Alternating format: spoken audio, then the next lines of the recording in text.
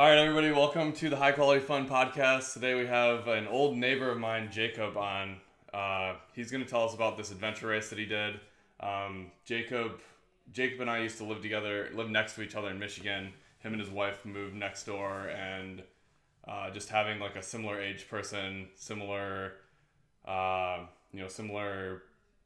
interests and whatnot, we kind of hit it off with them right away.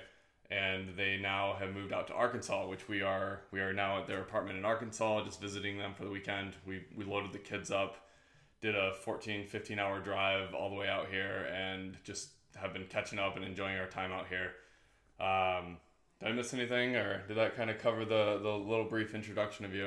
I think the part there that you missed was that loading up to under 2.5. That's a lot of high quality fun right there. Yeah, it went really well, actually. We loaded up at 1 o'clock, and that kind of timed out with both their naps. And then we drove. They woke up, kind of fed them dinner. They were up for a few hours, and then, I don't know, they kind of struggled to go back to sleep for their main nap. And we ended up, what did we arrive at, 3 a.m. It was almost 4, pushing 4 a.m. Those last few hours were pretty brutal, but you guys got a beautiful house here, and it's been very accommodating to be able to throw the girls in different rooms and sleep and whatever, and y'all have been very helpful with them out here, so definitely a little bit of a home away from home, being able to come out here, and now we get to catch up. Yeah, let's do it. Yeah, so you did this adventure race out here, and I've purposely not wanted to hear anything about this. I know the very basis of it, but it sounds like this was a cool thing you volunteered for that potentially sucked ass. So yeah, just tell me everything about it, how you heard about it, and maybe you can go into what led you to this. Why was this fun for you? Yeah. It was a time for sure. But I'll start with just talking through some of what led me to initially being interested in this adventure race, and then ultimately deciding to go forward with it. So this was probably back several years ago when I was in college. A number of my buddies had started getting into road racing, whether it be most of them started with half marathons, and then some of them started to get into doing full marathons. And I kind of thought to myself, holy shit, my buddies are doing these types of things that I'd never known anybody who'd ran a marathon before, or it was somebody who I knew that was maybe crazy fit. But learning that some of my buddies in college were doing this, I'm thinking my gosh, you guys, I feel like you're struggling to get to class because you're too hungover for the night from the night before.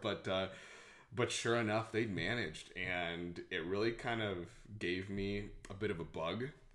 And so decided to sign up for my first half marathon. This would have been in the fall of 2018. Ran my first one, and it was just such an incredible experience. First of all, through the training, really saw a lot of positive body transformation, but then also that feeling that I got when I finished, it was unlike anything that I'd ever felt before. Even playing competitive sports, earlier on in high school, it was just a sense of accomplishment that I had never achieved before in my life. And so immediately after that, I was hooked.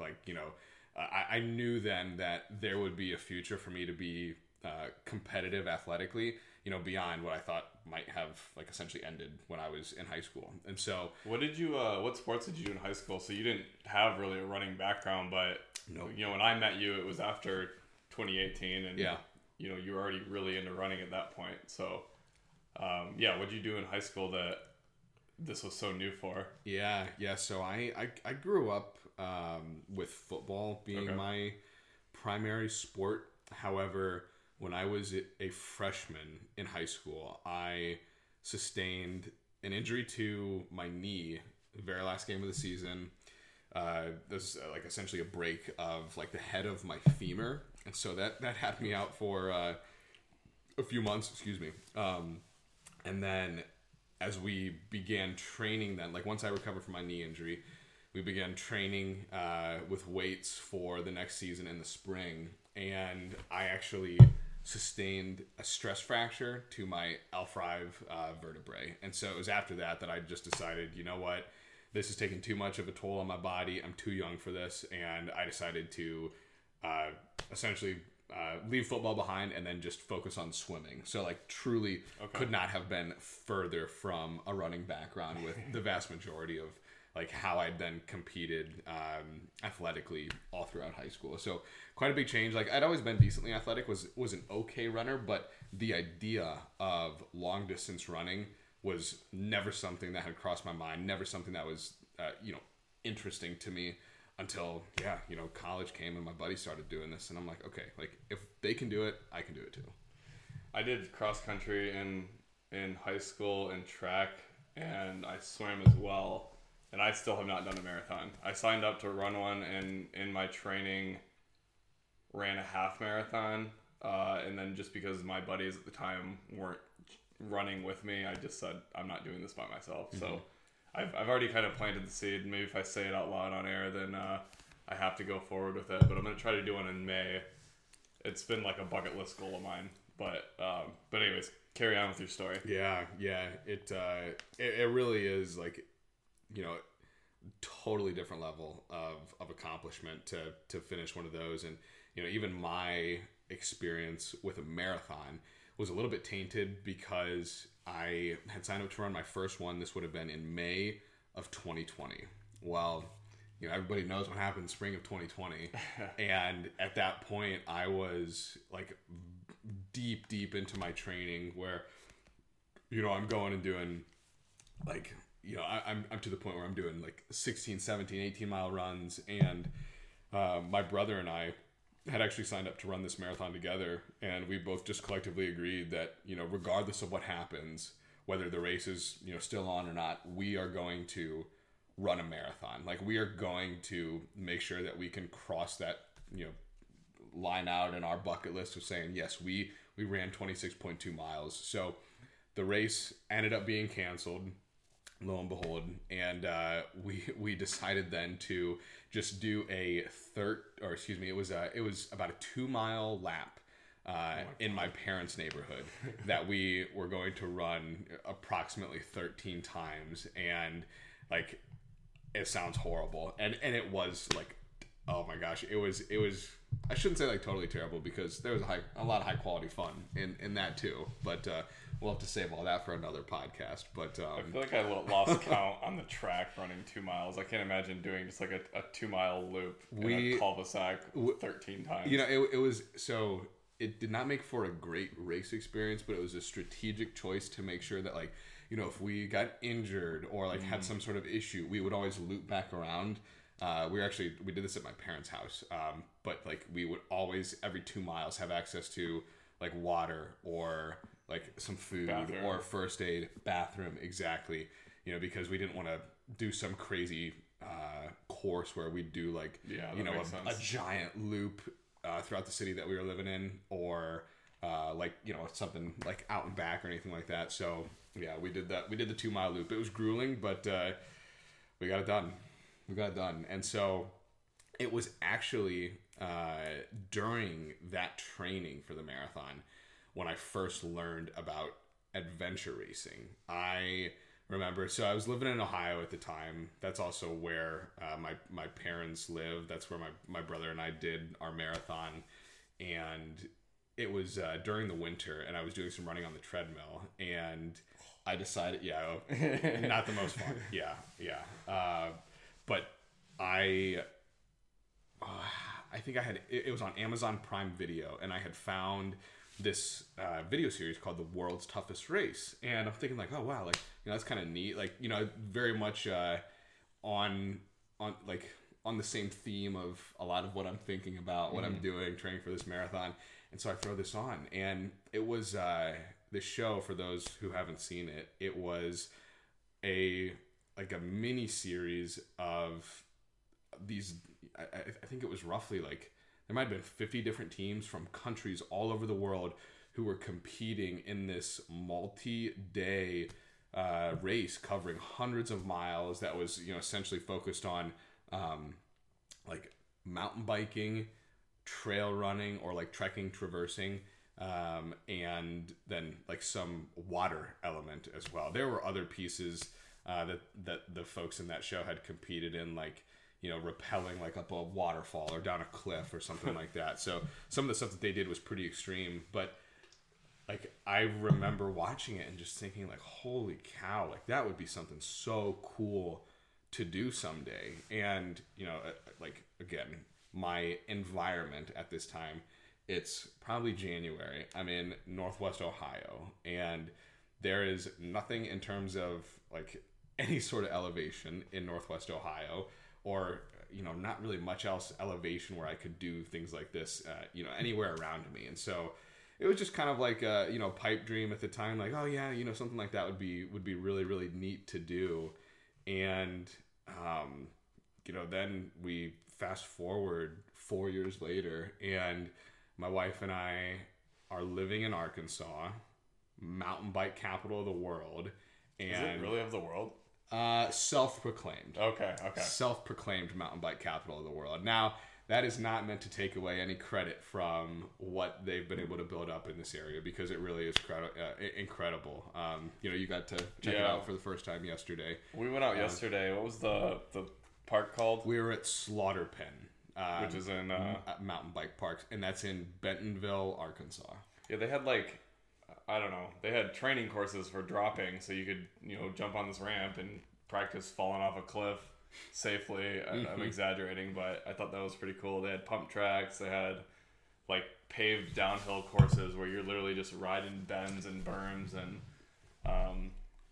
I like mountain biking, but I don't get to go a lot. We have decent trails in Michigan, and it was cool. It was really cool what they were building and what they had built out there. Definitely intimidating. Didn't get hurt, so that's good. Yeah.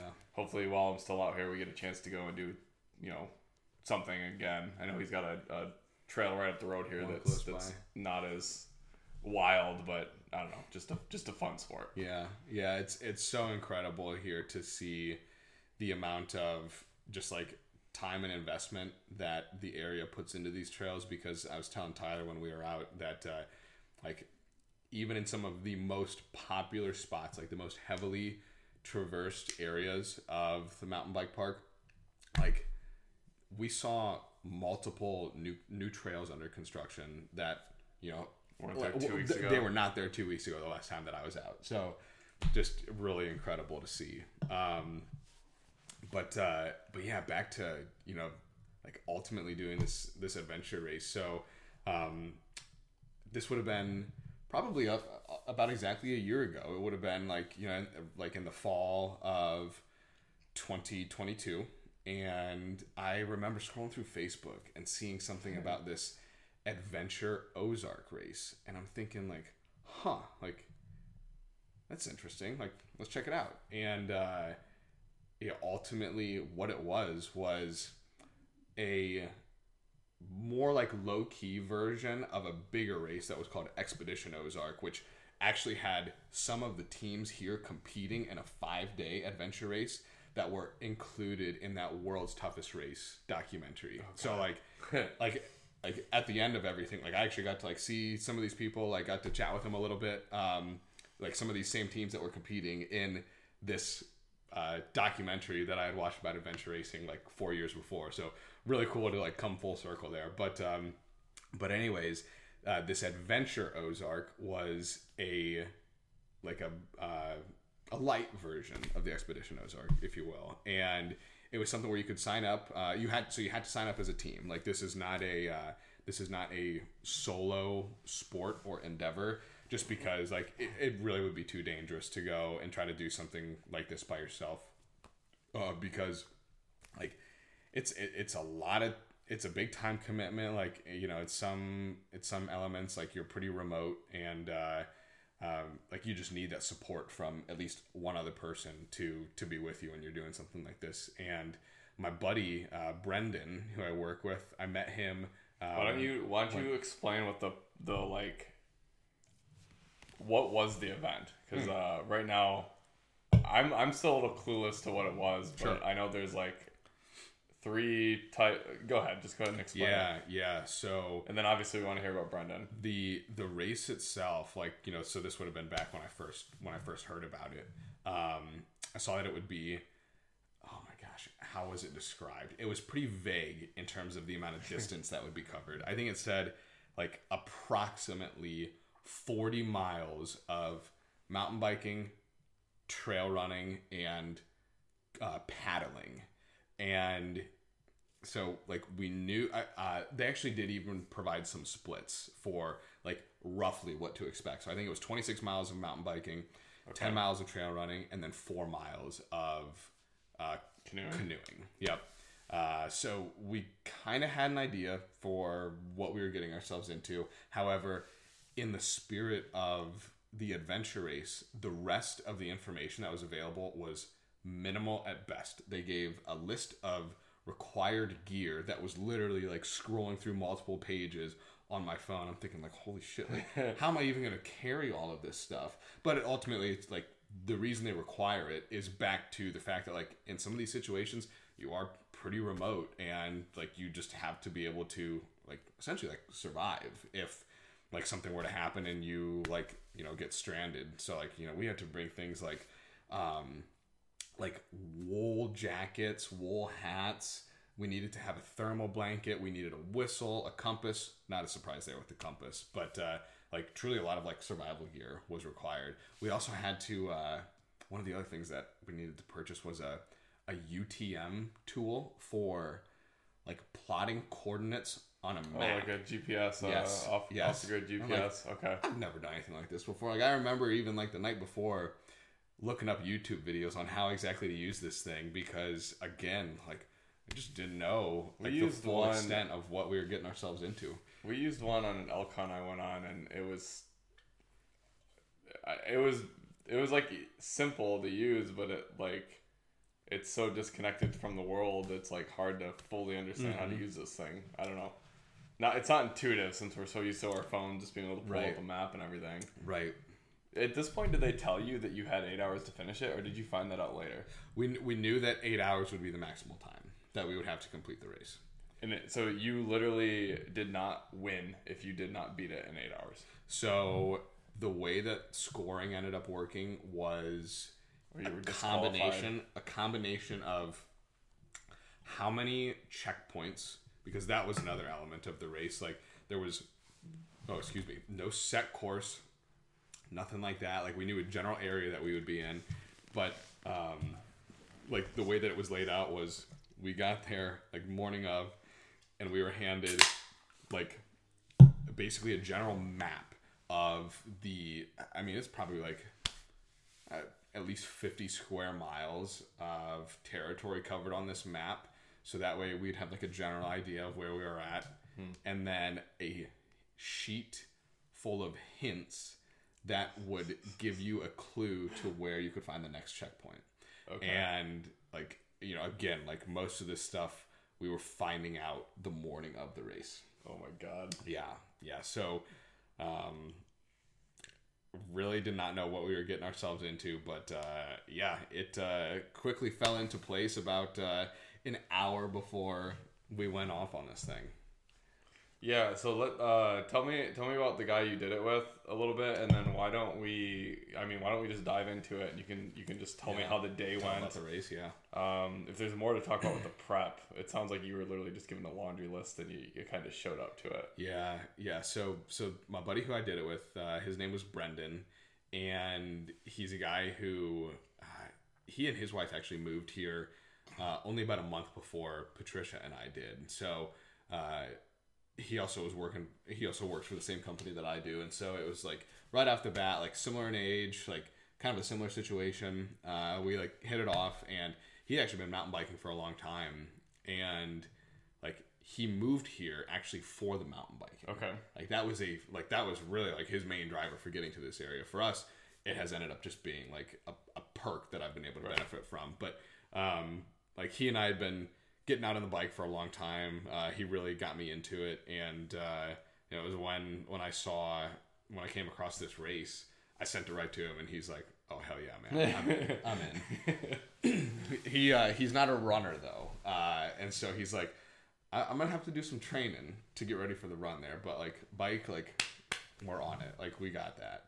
And anyways, you know, he's like, I can remember we're texting each other back and forth, like in the days leading up to the race, you know, just thinking like, okay, like, you know, you bringing this, I'm bringing this, like just making sure that we have all the gear that's required. And then even like kind of just like we had like a continuous message flow going of the places where we expected we would be going during this adventure race, because like another thing that was required was a headlamp.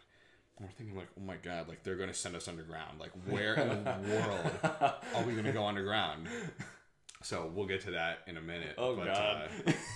Anyways, yeah. So the day of the event, it was a little bit different in that we had to get there super early, you know, just to be able to like receive all of our instructions for the day and the rest of, you know, like these maps that they gave us. Whereas like in many of the races that I've done in the past, you know, it's like with a road race, you basically just like show up, get to the front of the line before the race starts, and then, you know, as soon as your group goes or the gun goes, you know, you're off. Whereas with this, we had almost, I think it was about an hour and a half worth of prep prior to the race even beginning. God. And some of that included time where it was after we'd received our map, after we'd received our like little hint sheet, where we had it was probably about 30 minutes where each team could then go and like read through the list of hints and look at the map. Did you get the hints prior? Only, you know, 30 minutes before we started. Okay. So like everybody was like blind in that sense. But then they gave us about another like 30 minutes there to like go through the hints, look at the map, and kind of like essentially plot our course for like, it was basically time to strategize for how you wanted to hit each of the checkpoints. Now there were some limits to how you could do that, because like the way that the race was set up was like maybe checkpoints 1 through 4, for example, like they would be highlighted with the same color, and that meant that like that section was just for running, or maybe like the next set would be just for biking, and then there was one section that was just for canoeing. So essentially what it did was it created some structure and some flow to how you would need to be pursuing these checkpoints. So you could do 1 through 4 in any order, but you would do 1 through 4, then 5 through 8. Exactly. Okay. So you could not go, you know, run to checkpoint 1, run to checkpoint 2, and then try to bike to checkpoint 5. Okay, you would have to complete like each leg and knock all of them out before you could proceed into like the next, before you could transition, like whatever your mode of transportation was. So anyways, yeah, like it's really just kind of like frantic, and you know, people are running around. It was wild because it was a morning when it was pretty cold out here in Arkansas. What time did you start? So the start time was 9 a.m., but like it was before 7 a.m. Like when we got there and like started getting all this stuff and like, you know, getting briefed on everything like with regard to what we should expect. But anyways, I was gonna say, like at the beginning, you know, like it's not like you have a table or a desk or something that you can use to, you know, like lay out everything and like, you know, start to like have everything organized and, you know, map this all out. It's literally just like people gathered around each other, like on your truck bed or like just like on the ground, just like on the cement, like drawing on, you know, like their maps and whatnot. Another element of this that I should point out was that so again, in the spirit of adventure racing, no phones allowed. So each team was required to have at least one phone, just in case of an emergency, something like that. But anybody who carried a phone, they had a special bag that you'd have to place your phone in, and then they would seal it. So if you broke just the seal, they would know that you cheated or something. Exactly. Okay. Exactly. So it was their way to keep people honest. But anyways, you know, that was like kind of all of what went into the beginning of it. And it was then right about 9 a.m., like shot the gun and we're off. And so everybody started at one time. Yep, exactly. Okay, so let me just understand a little bit of this. You both had to bring a bike. You both had running, whatever. Yep. You had probably a whole hiking bag full of all of your stuff. And then I can't imagine you're carrying a canoe around. Did you just leave the canoe at a location and you came back and got it? So with the canoe, it was a situation where there was only basically 2 transitions with the canoe, and the race team provided the canoe. So Okay. like the canoe portion was about mid-race, and we were able to like drop our bikes off, get in the canoe, do the canoe portions, and then drop the canoe off, pick our bikes back up, and be on our way. Okay. And I'm sure you'll talk more about that later, but I was curious about that.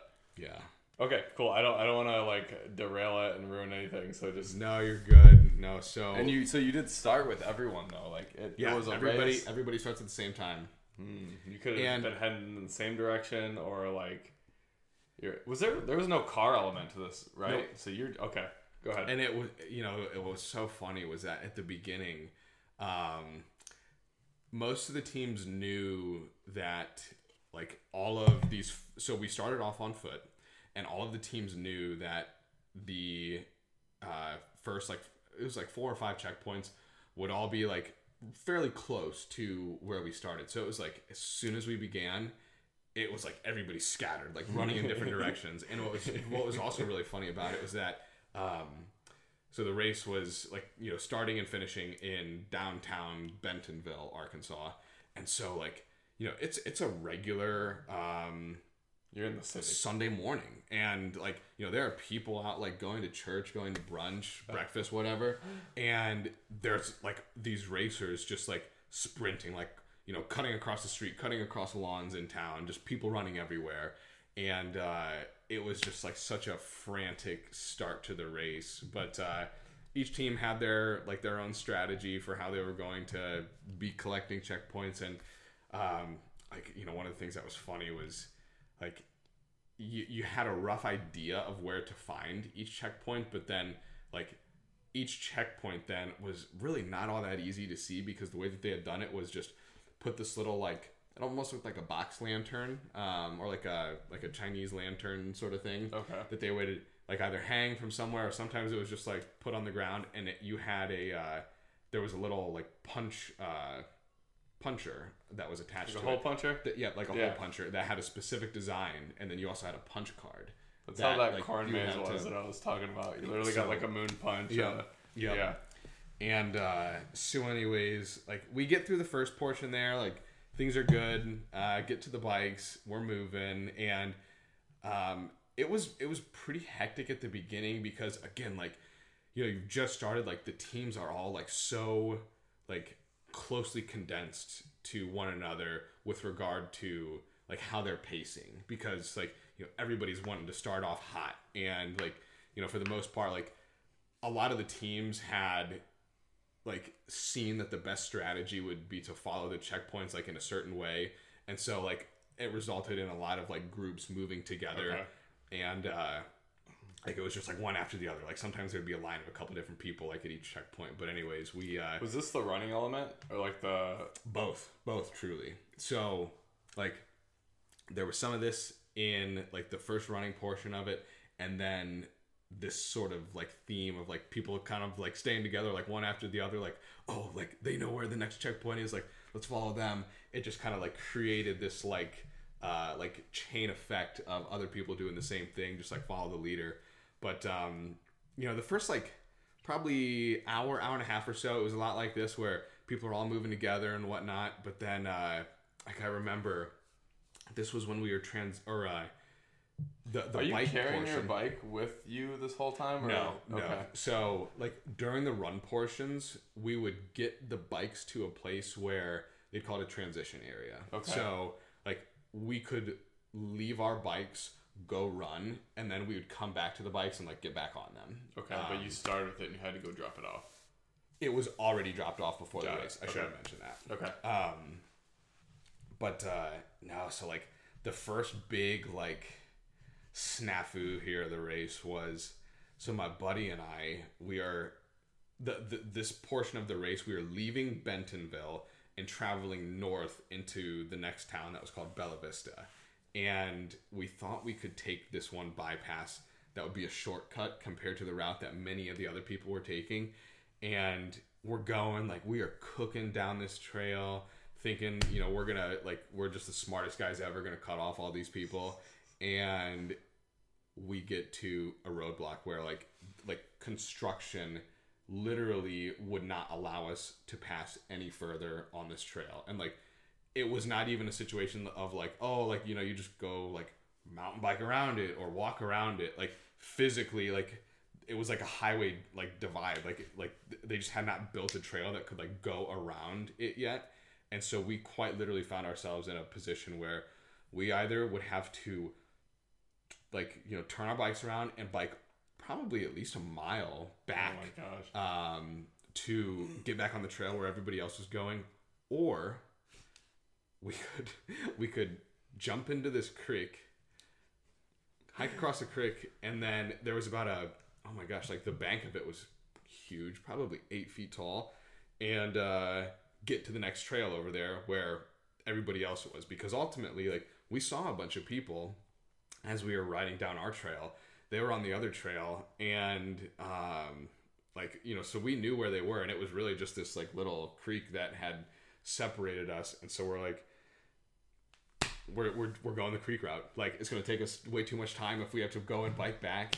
And so he and I end up, like, we literally are putting our bikes, like, we're trying to like carry them over our shoulders, hiking through the water already, and we're like, motherfucker, like, how did this happen already? Like, so early into this race. Yeah, how far are you to do this? How far are you into the race at this point?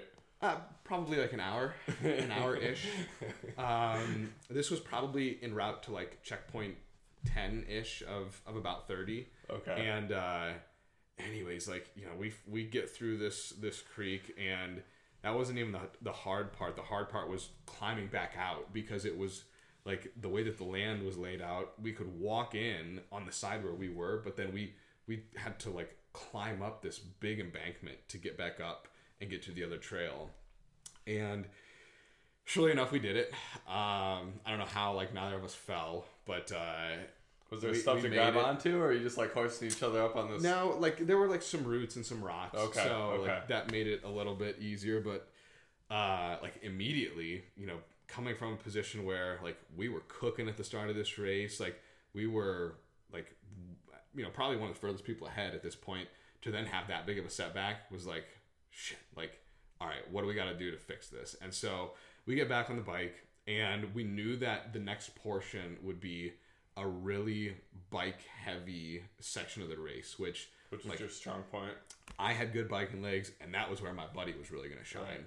And so like, we knew that we'd be able to rely on that at some point here later, throughout the rest of the race. And I'm just imagining that you're still kind of riding with everybody, and so you keep getting glances at each other throughout this, and all of a sudden they see you soaking from head to toe, and just wondering, like, I have no idea what happened to them, but we're ahead of them. Let's keep on going. Yeah. It was like, I remember with a sense of defeat on both your faces. I remember like throughout our time riding there, like there were some people who were kind of yelling, and we didn't think much of it at the time. And I'm trying to warn you. Yeah. And oh my god. Like, surely enough, yeah, it screwed us. But anyways, like, we weren't gonna let that ruin the rest of our day, and we got up, kept moving, and the next few sections, they were during some portions of the bike where it was a lot of like just grueling like uphill trail riding. And it was actually some trails that I'd ridden before, and like when my buddy and I hopped out on it, he and I had actually ridden this together, but we knew that like this next part was gonna suck.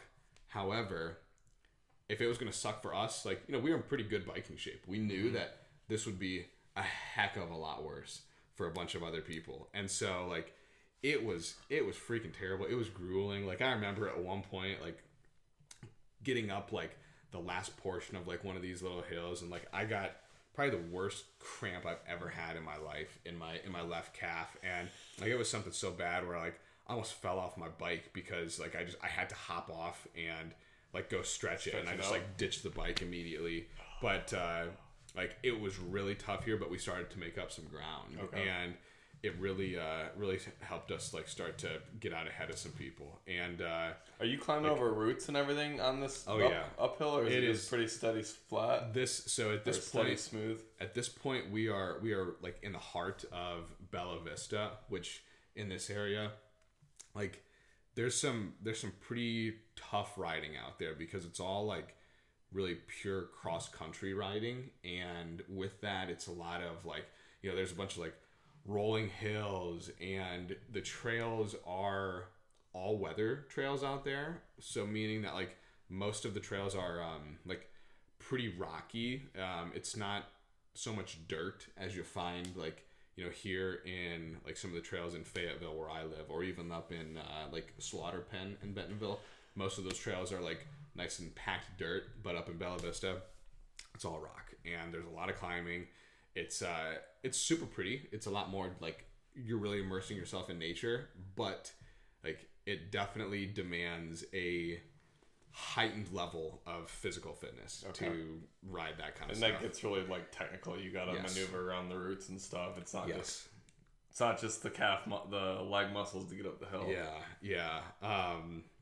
But anyways, so like we're starting to make up some ground here, and things are going well. And like just a little side note here, one of the things that was required for every team was they had to have food. Like bringing food was a requirement to just like make sure that like you have energy to continue the race, because like if you're out there for 8 hours moving the whole time, like your body is, you know, just it's gonna like take everything that you give it. And like it was funny at this point. It was shortly after we had finished this particular section of the bike, we got up into another like trail running portion, and at this point we're a couple hours into the race, and my buddy is like, dude, we got to eat. And like I'm kind of pushing back. I'm like, like I'm not that hungry right now. Like I had just like taken like a little goo packet. Like have you ever seen those? And like I was feeling fine. He's like, no, like we should at least eat something now, because if we don't, like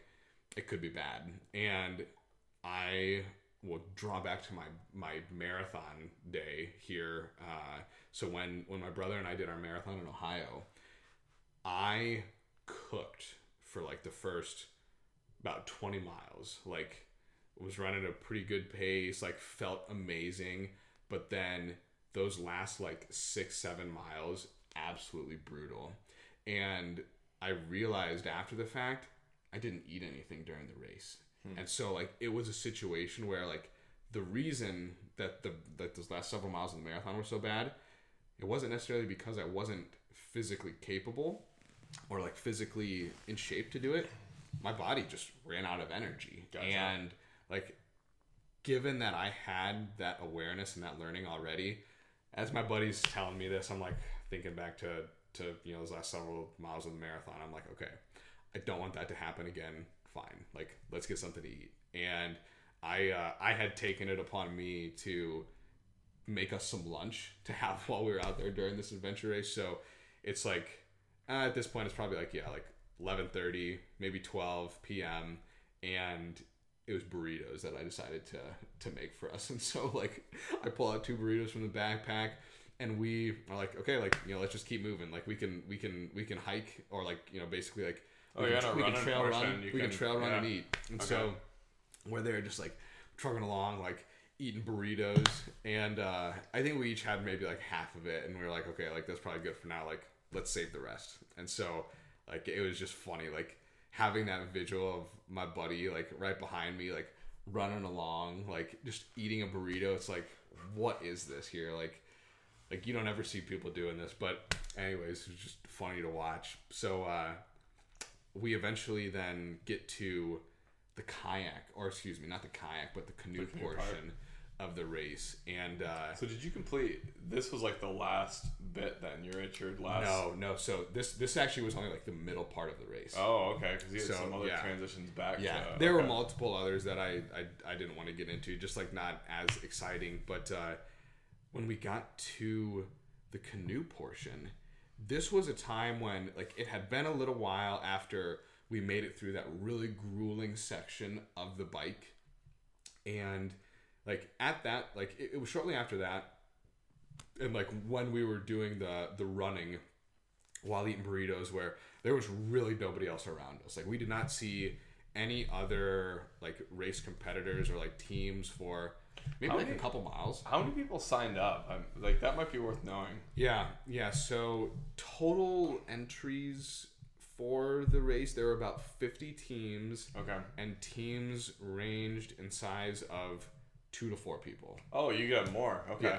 Yeah. Okay. But in he and I's case, like it was just the two of us who would want to do it, so we signed up as a team of 2. Okay. If you had 4, did they give you 2 canoes? Yes. Okay. Yeah. Okay.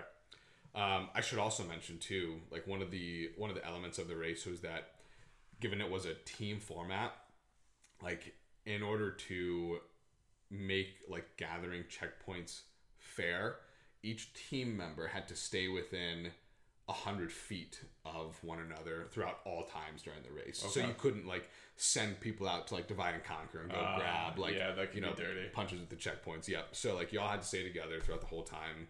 But anyways, we got to the canoe portion, and there was 2 bikes there. There's all these canoes and 2 bikes there ahead of us, and we're like, wait, what the hell is this? Like, where is everybody?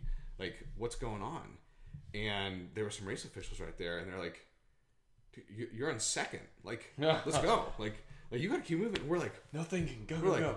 Holy shit! Like, my God, second place. Like, okay, and like we could see the people who were obviously then in first, right ahead of us, and we're then like, shit. Like, we gotta get going here throughout this canoe portion. And this honestly, what was like the age group of everyone that was going there? Like, was this group ahead of you similar age? So they were a little bit older actually. It was a father-son duo.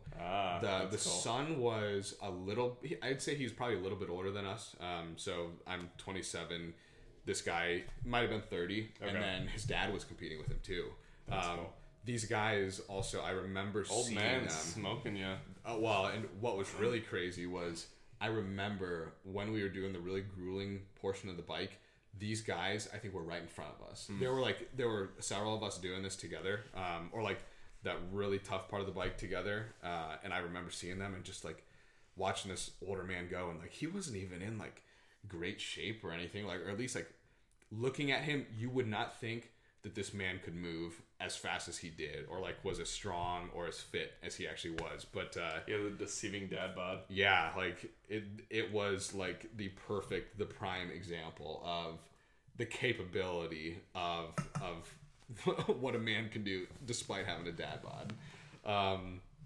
But anyways, yeah, so we're then out there in the canoe, and we knew that this was going to be a portion where it would be a little bit tough, because like, a lot of people have been in a canoe before, but like being in a canoe for 4 miles, and this was out on a lake, so like almost like open water, so it's not like you got like a current that'll help take you anywhere.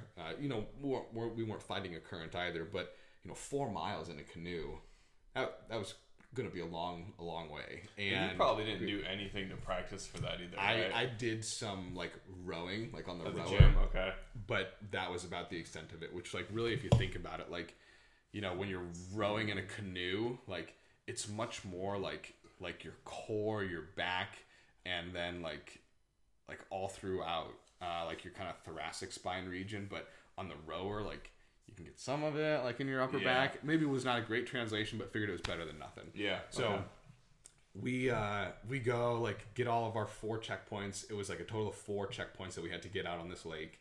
And we go, and the team that was in first place, like, they were a decent ways out ahead of us, and because unfortunately they had gained on us during the canoe portion, just further into show, dad bod wasn't messing around.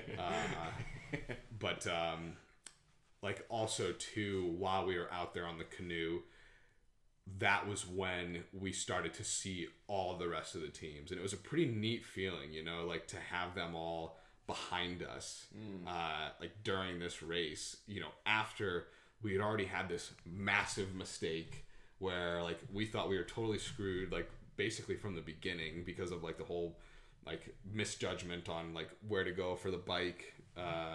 But anyways, like things were moving well. And so we finished the canoe portion, get back on the bike, and then the next portion, we knew that we were going to like a cave, and we found out in doing some research prior to the event, there was this old 1950s like cavern, or I should say like it was actually a bar from the 50s, like in a like underground cavern up in the Bella Vista area. And like we like did some research, like learned a little bit about it, and like evidently it had been closed for years. Like even some of the people who we work with, they had mentioned that like, you know, they'd heard about it. There was actually one guy who told us he'd been in it before, but like even talking with some other people who are from the area, they're like I remember having a conversation with like I think somebody who cut my hair, and she had told me like, dude, there's no way you're going in that. Like, you know, we heard about what kids did in there, like back in high school, and like, it's gross. Like, there's no way the race is going to take you there. Well, lo and behold, we show up to this cave, and like, it actually, like, they had this big, like, it was all sealed, but they had opened it up with like this big steel door, and like, it was like, holy shit, like, you know, you're putting your headlamp on and like descending down underground into this cave, and I thought the headlight that I had was decent. Literally could not see shit down there. Oh my god. It was unbelievable. Like I like to like, you know, feel like you've seen like dark before. This was like next level. Or like I guess if you've ever been like on a cave tour somewhere and your guide like turned off the lights. Yep. Like that is basically what it felt like, with the exception of like this little lamp on my head that like truly like I could see the ground right like in front of my feet, but that was all the more like benefit that I could get out of this light, because it was just that dark and my light evidently was just not bright enough. But that's kind of like I mean, we were talking about night riding, mountain biking yesterday, and you know, you ride with a light on your handlebar and a light on your helmet, so you can kind of see two positions. And yeah, if you just have like a normal headlamp, you can't see crap. You just like see the few trees in front of you, but you're kind of riding blind. But I would imagine if you're running or hiking or whatever the hell you're doing, like any light would be good. Mm-hmm. But you're saying that it was just like, it was just that dark. So dark that it didn't matter. It wouldn't. Also too, like I was figuring, so like throughout the gear gathering process, when I was buying some of the stuff that I knew I would need, like I figured, oh, like whatever, like, you know, looks like a good deal on Amazon should be good enough. Yeah, no, like I definitely skimped there on the headlamp. So, you know, lesson learned for the future. But anyways, like that was just like a really neat portion there, because it was also like so massive, like to be under there. It wasn't like you know, whatever. It was wide open. No, so it was totally wide open, because like it used to be a nightclub back in the day. Oh, and that's crazy. Yeah. You said it was a bar. I just like assumed a little hole in the ground. Yeah, I definitely undersold it there. Like it was actually like a nightclub. So like, oh, that's cool. Like you can look up pictures and like see like people down there, like, you know, on the big dance floor and whatnot.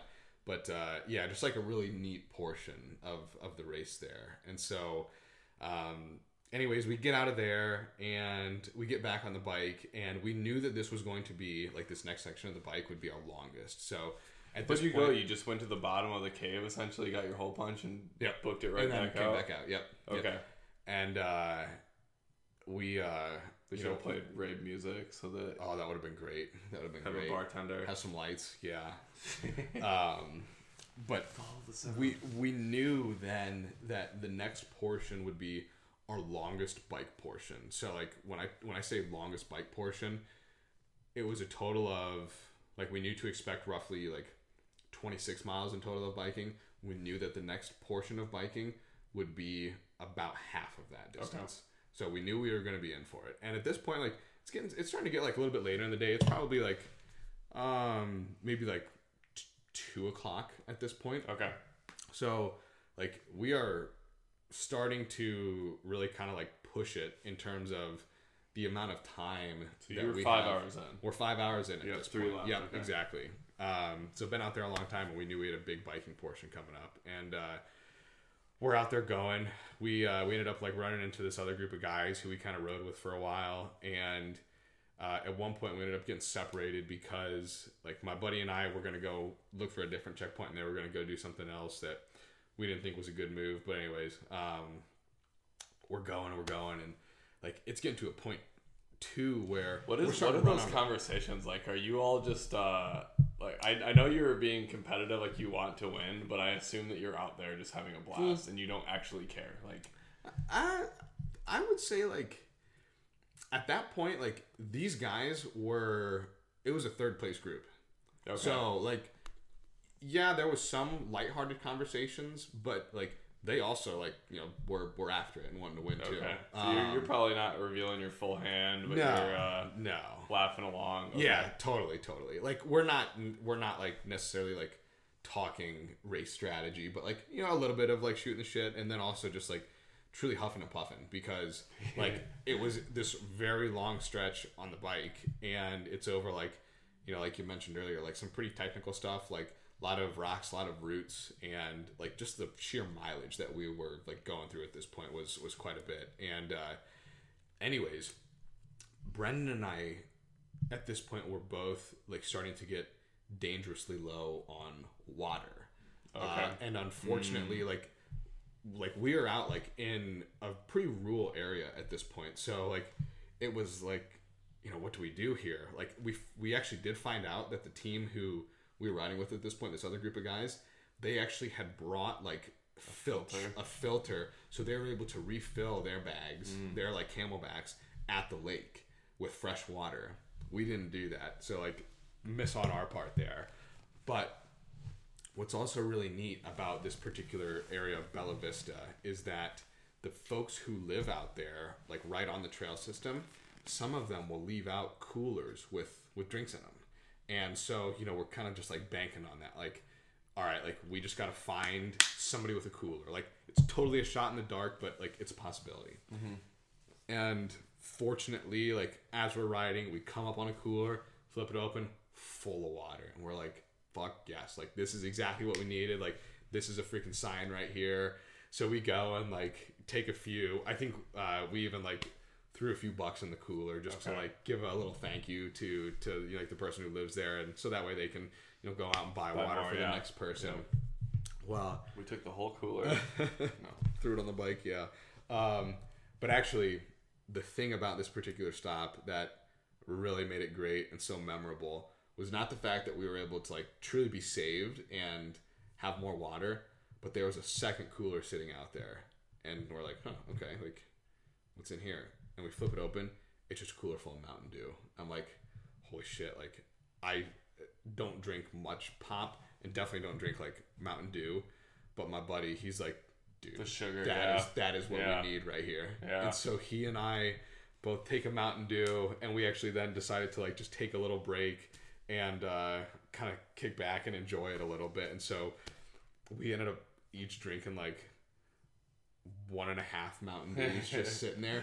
But like, I'll tell you, that like little rush from like the sugar, like I never really like had or like felt like a sugar high before, but I guess like, you know, when you're, I mean, isn't that what those gel packets are? It's pretty much just sugar. It's like carbs, just for your body to burn just pure, in the next hour or so. Yeah, exactly. Yeah.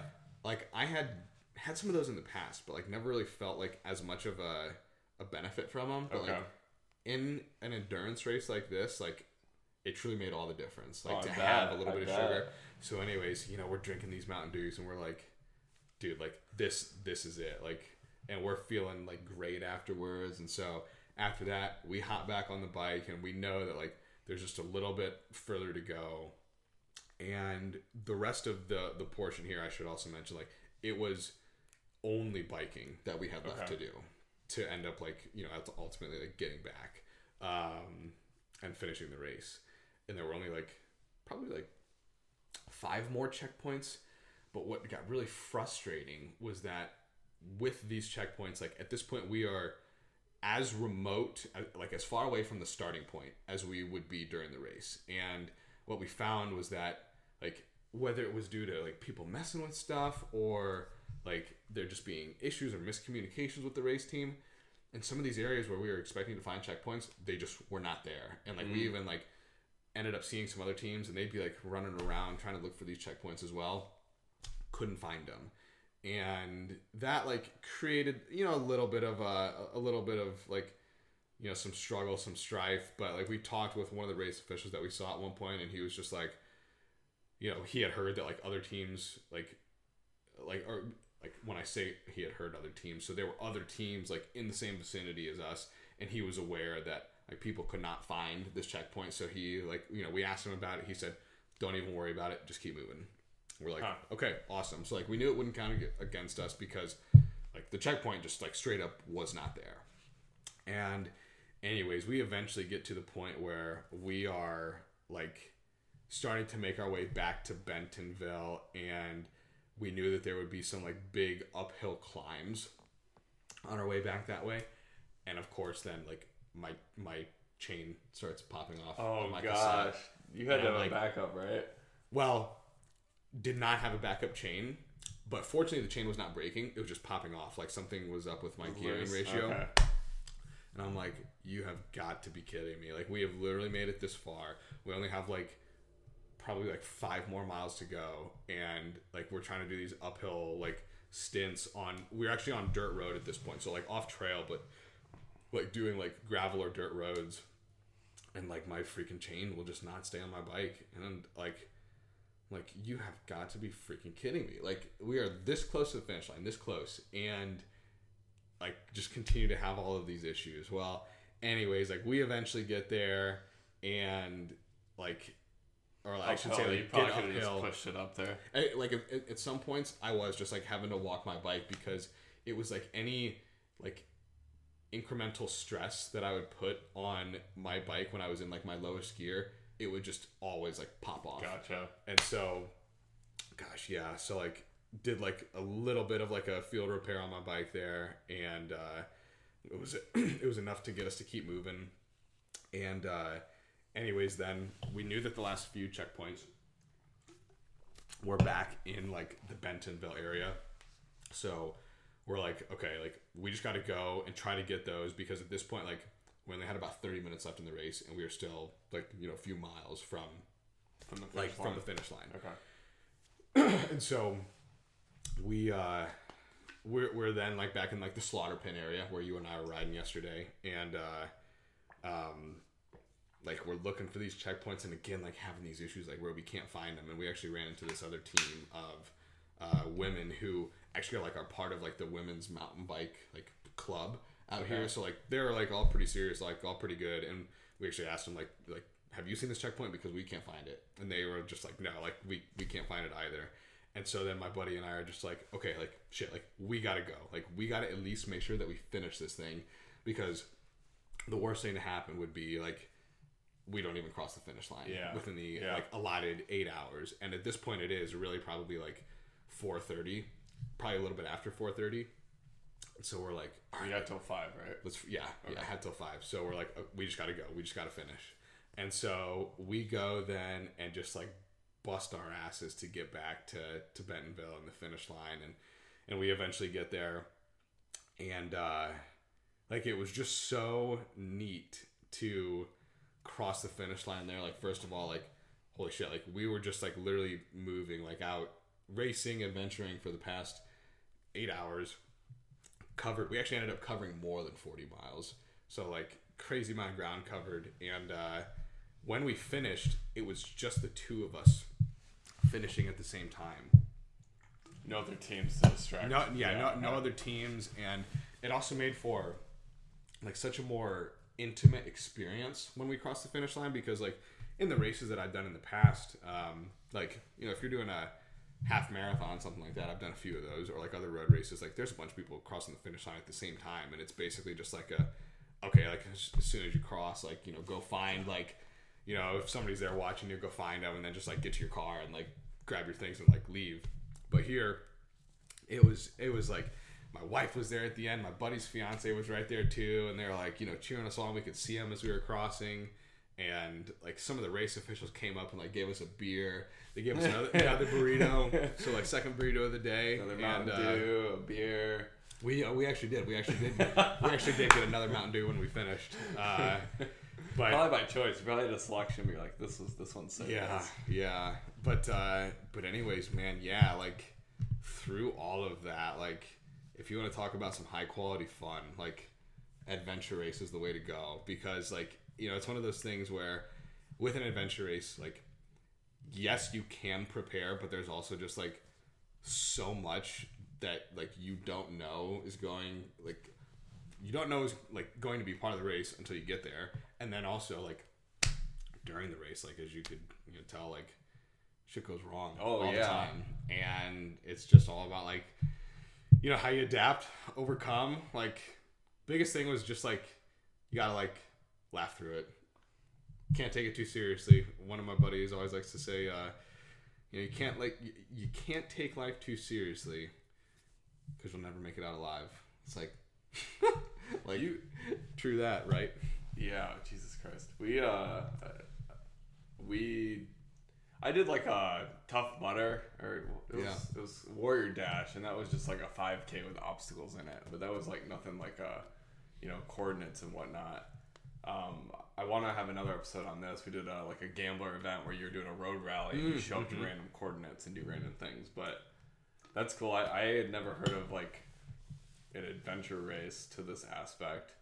So you guys actually finished within the 8-hour time period, and like you placed, right? Yeah. So yeah, thanks for bringing me back there. So it ended up being like, I think our total finish time was around like 7 hours and 50 minutes. Oh my God. So like, you know, we were pushing it. And a lot of the teams didn't even finish.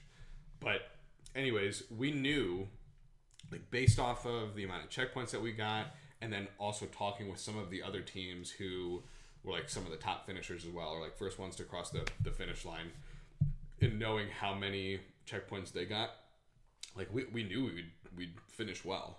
And we decided then, like, okay, like we gotta stick around for this, like, you know, be here for the awards ceremony, because, you know, we're thinking we're gonna turn out pretty good.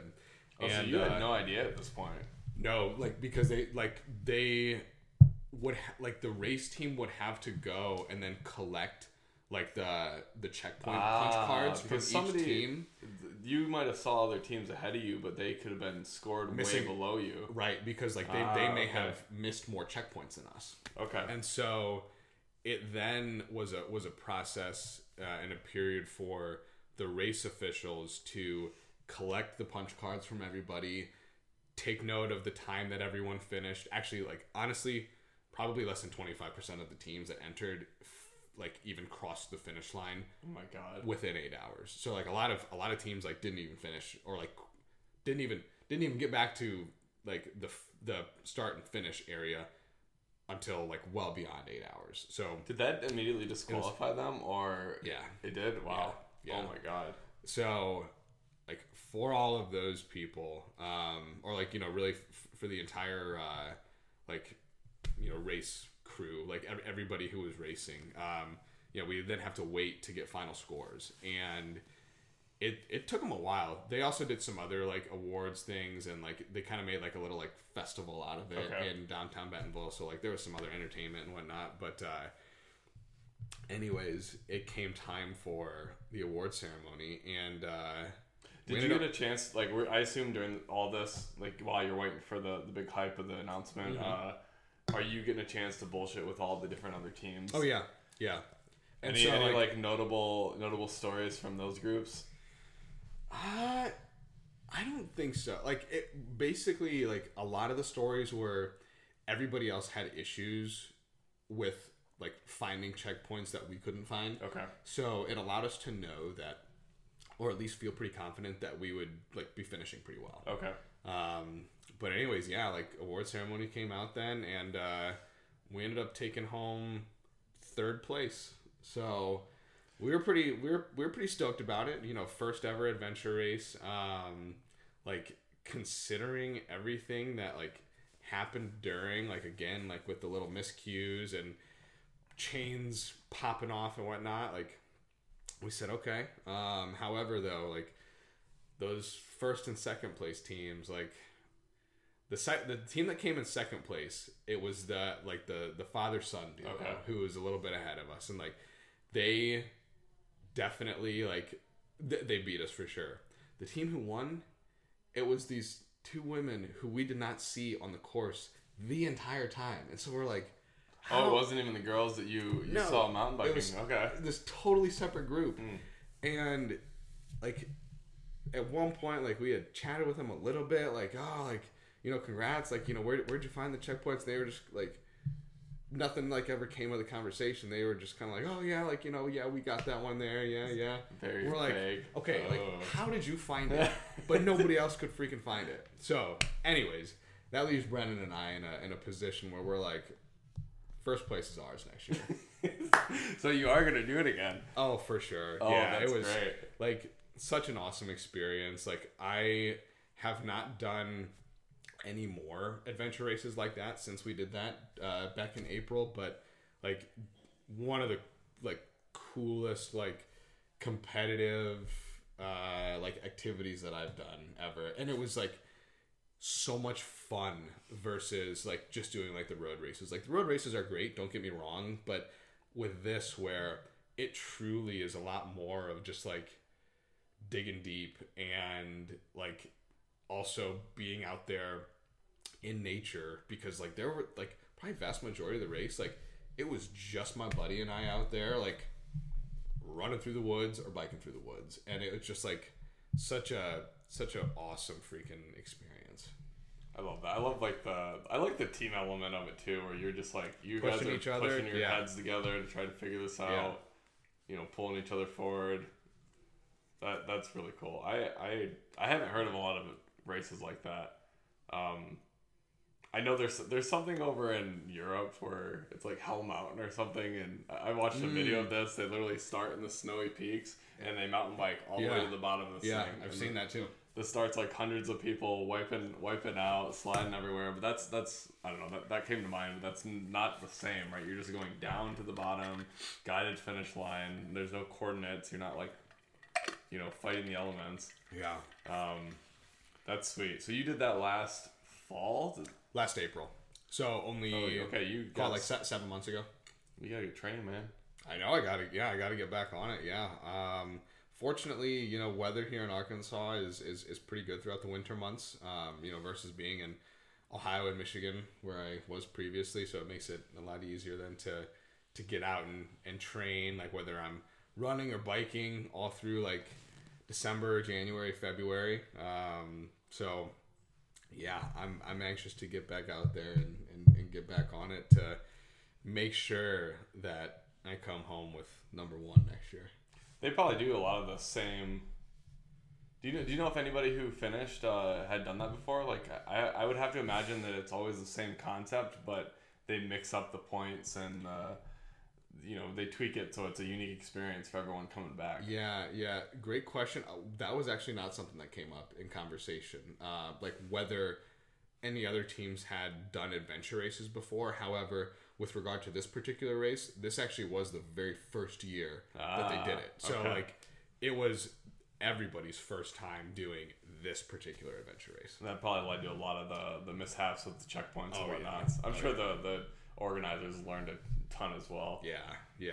And like they were super receptive of feedback, like on, you know, how they can improve next year, and you know, just like in the spirit of adventure racing, I'm sure that it's going to be totally different, right? Because like, you know, wouldn't be quite fair to the rest of the folks if they were to just like, do the same thing over again. Always include the cave diving, obviously. That like element being so unique, they're not gonna do away with that. That'll definitely stay. But yeah, man, like just overall like phenomenal 10 out of 10 experience, and yeah, there were a lot of moments there that like freaking sucked, but looking back on it now has without a doubt been one of the neatest like physical challenges that I've done in my life. Yep, that's the whole premise of this show is like people signing up for grueling experiences, and you know, it may have sucked at the time, but you're going to talk about it forever because it's so unique. Yep. Well, awesome. I mean, is there anything else that comes to mind that you would want to share on that event? I'm always going to try to summarize these these episodes to let you share anything about yourself. I don't know if you got anything going on you want to share before we close this up. Just one thing that I would leave for the audience, I would say, this doesn't even necessarily relate to just like the adventure race piece, but going back to what I had mentioned at the beginning of the episode about how like I, had never really done much running, but I'd seen my other buddies going out and doing like half marathons and then marathons. Like, I never thought that would be something that I could do, but I decided, you know what, like, I believe in myself, I can do this, and like was able to accomplish these feats that I never thought I would be tackling in my life. And so I would just say, like, don't ever doubt yourself or think that you're not capable of doing something, because like if you put in, like the time and the effort to plan out how exactly you're going to train and then, be disciplined, stick to it, like you can accomplish those goals, and like you can get it done. I confidently believe that anybody can do it. And even if like, I'll even say this, like a lot of people get just decision paralysis where like, I feel like if you did not finish that race or if you had a mishap halfway through, it would still be something you would talk about, because totally, like, I mean, who cares the experience, right? Yeah, who cares if you failed 25 miles in, like, that was still like really cool and something you got to do with your buddy that no one else has done. Yep, exactly. Life is all about the journey. Like, you weren't really in risk at any point. You had your phone. You could get out of there. You could, hey, wife, come pick me up. Right. Bring me a burrito. That's really cool. I really appreciate you sharing it. I hope the audience enjoys it. We'll just go ahead and end there unless you got anything else you want to share about yourself before we close this up. I'm good. I appreciate you having me, and just thankful that you and Chelsea and the girls made the trip down here to Arkansas to see us. Hell yeah, let's watch some football and enjoy the rest of this week together. Go Lions.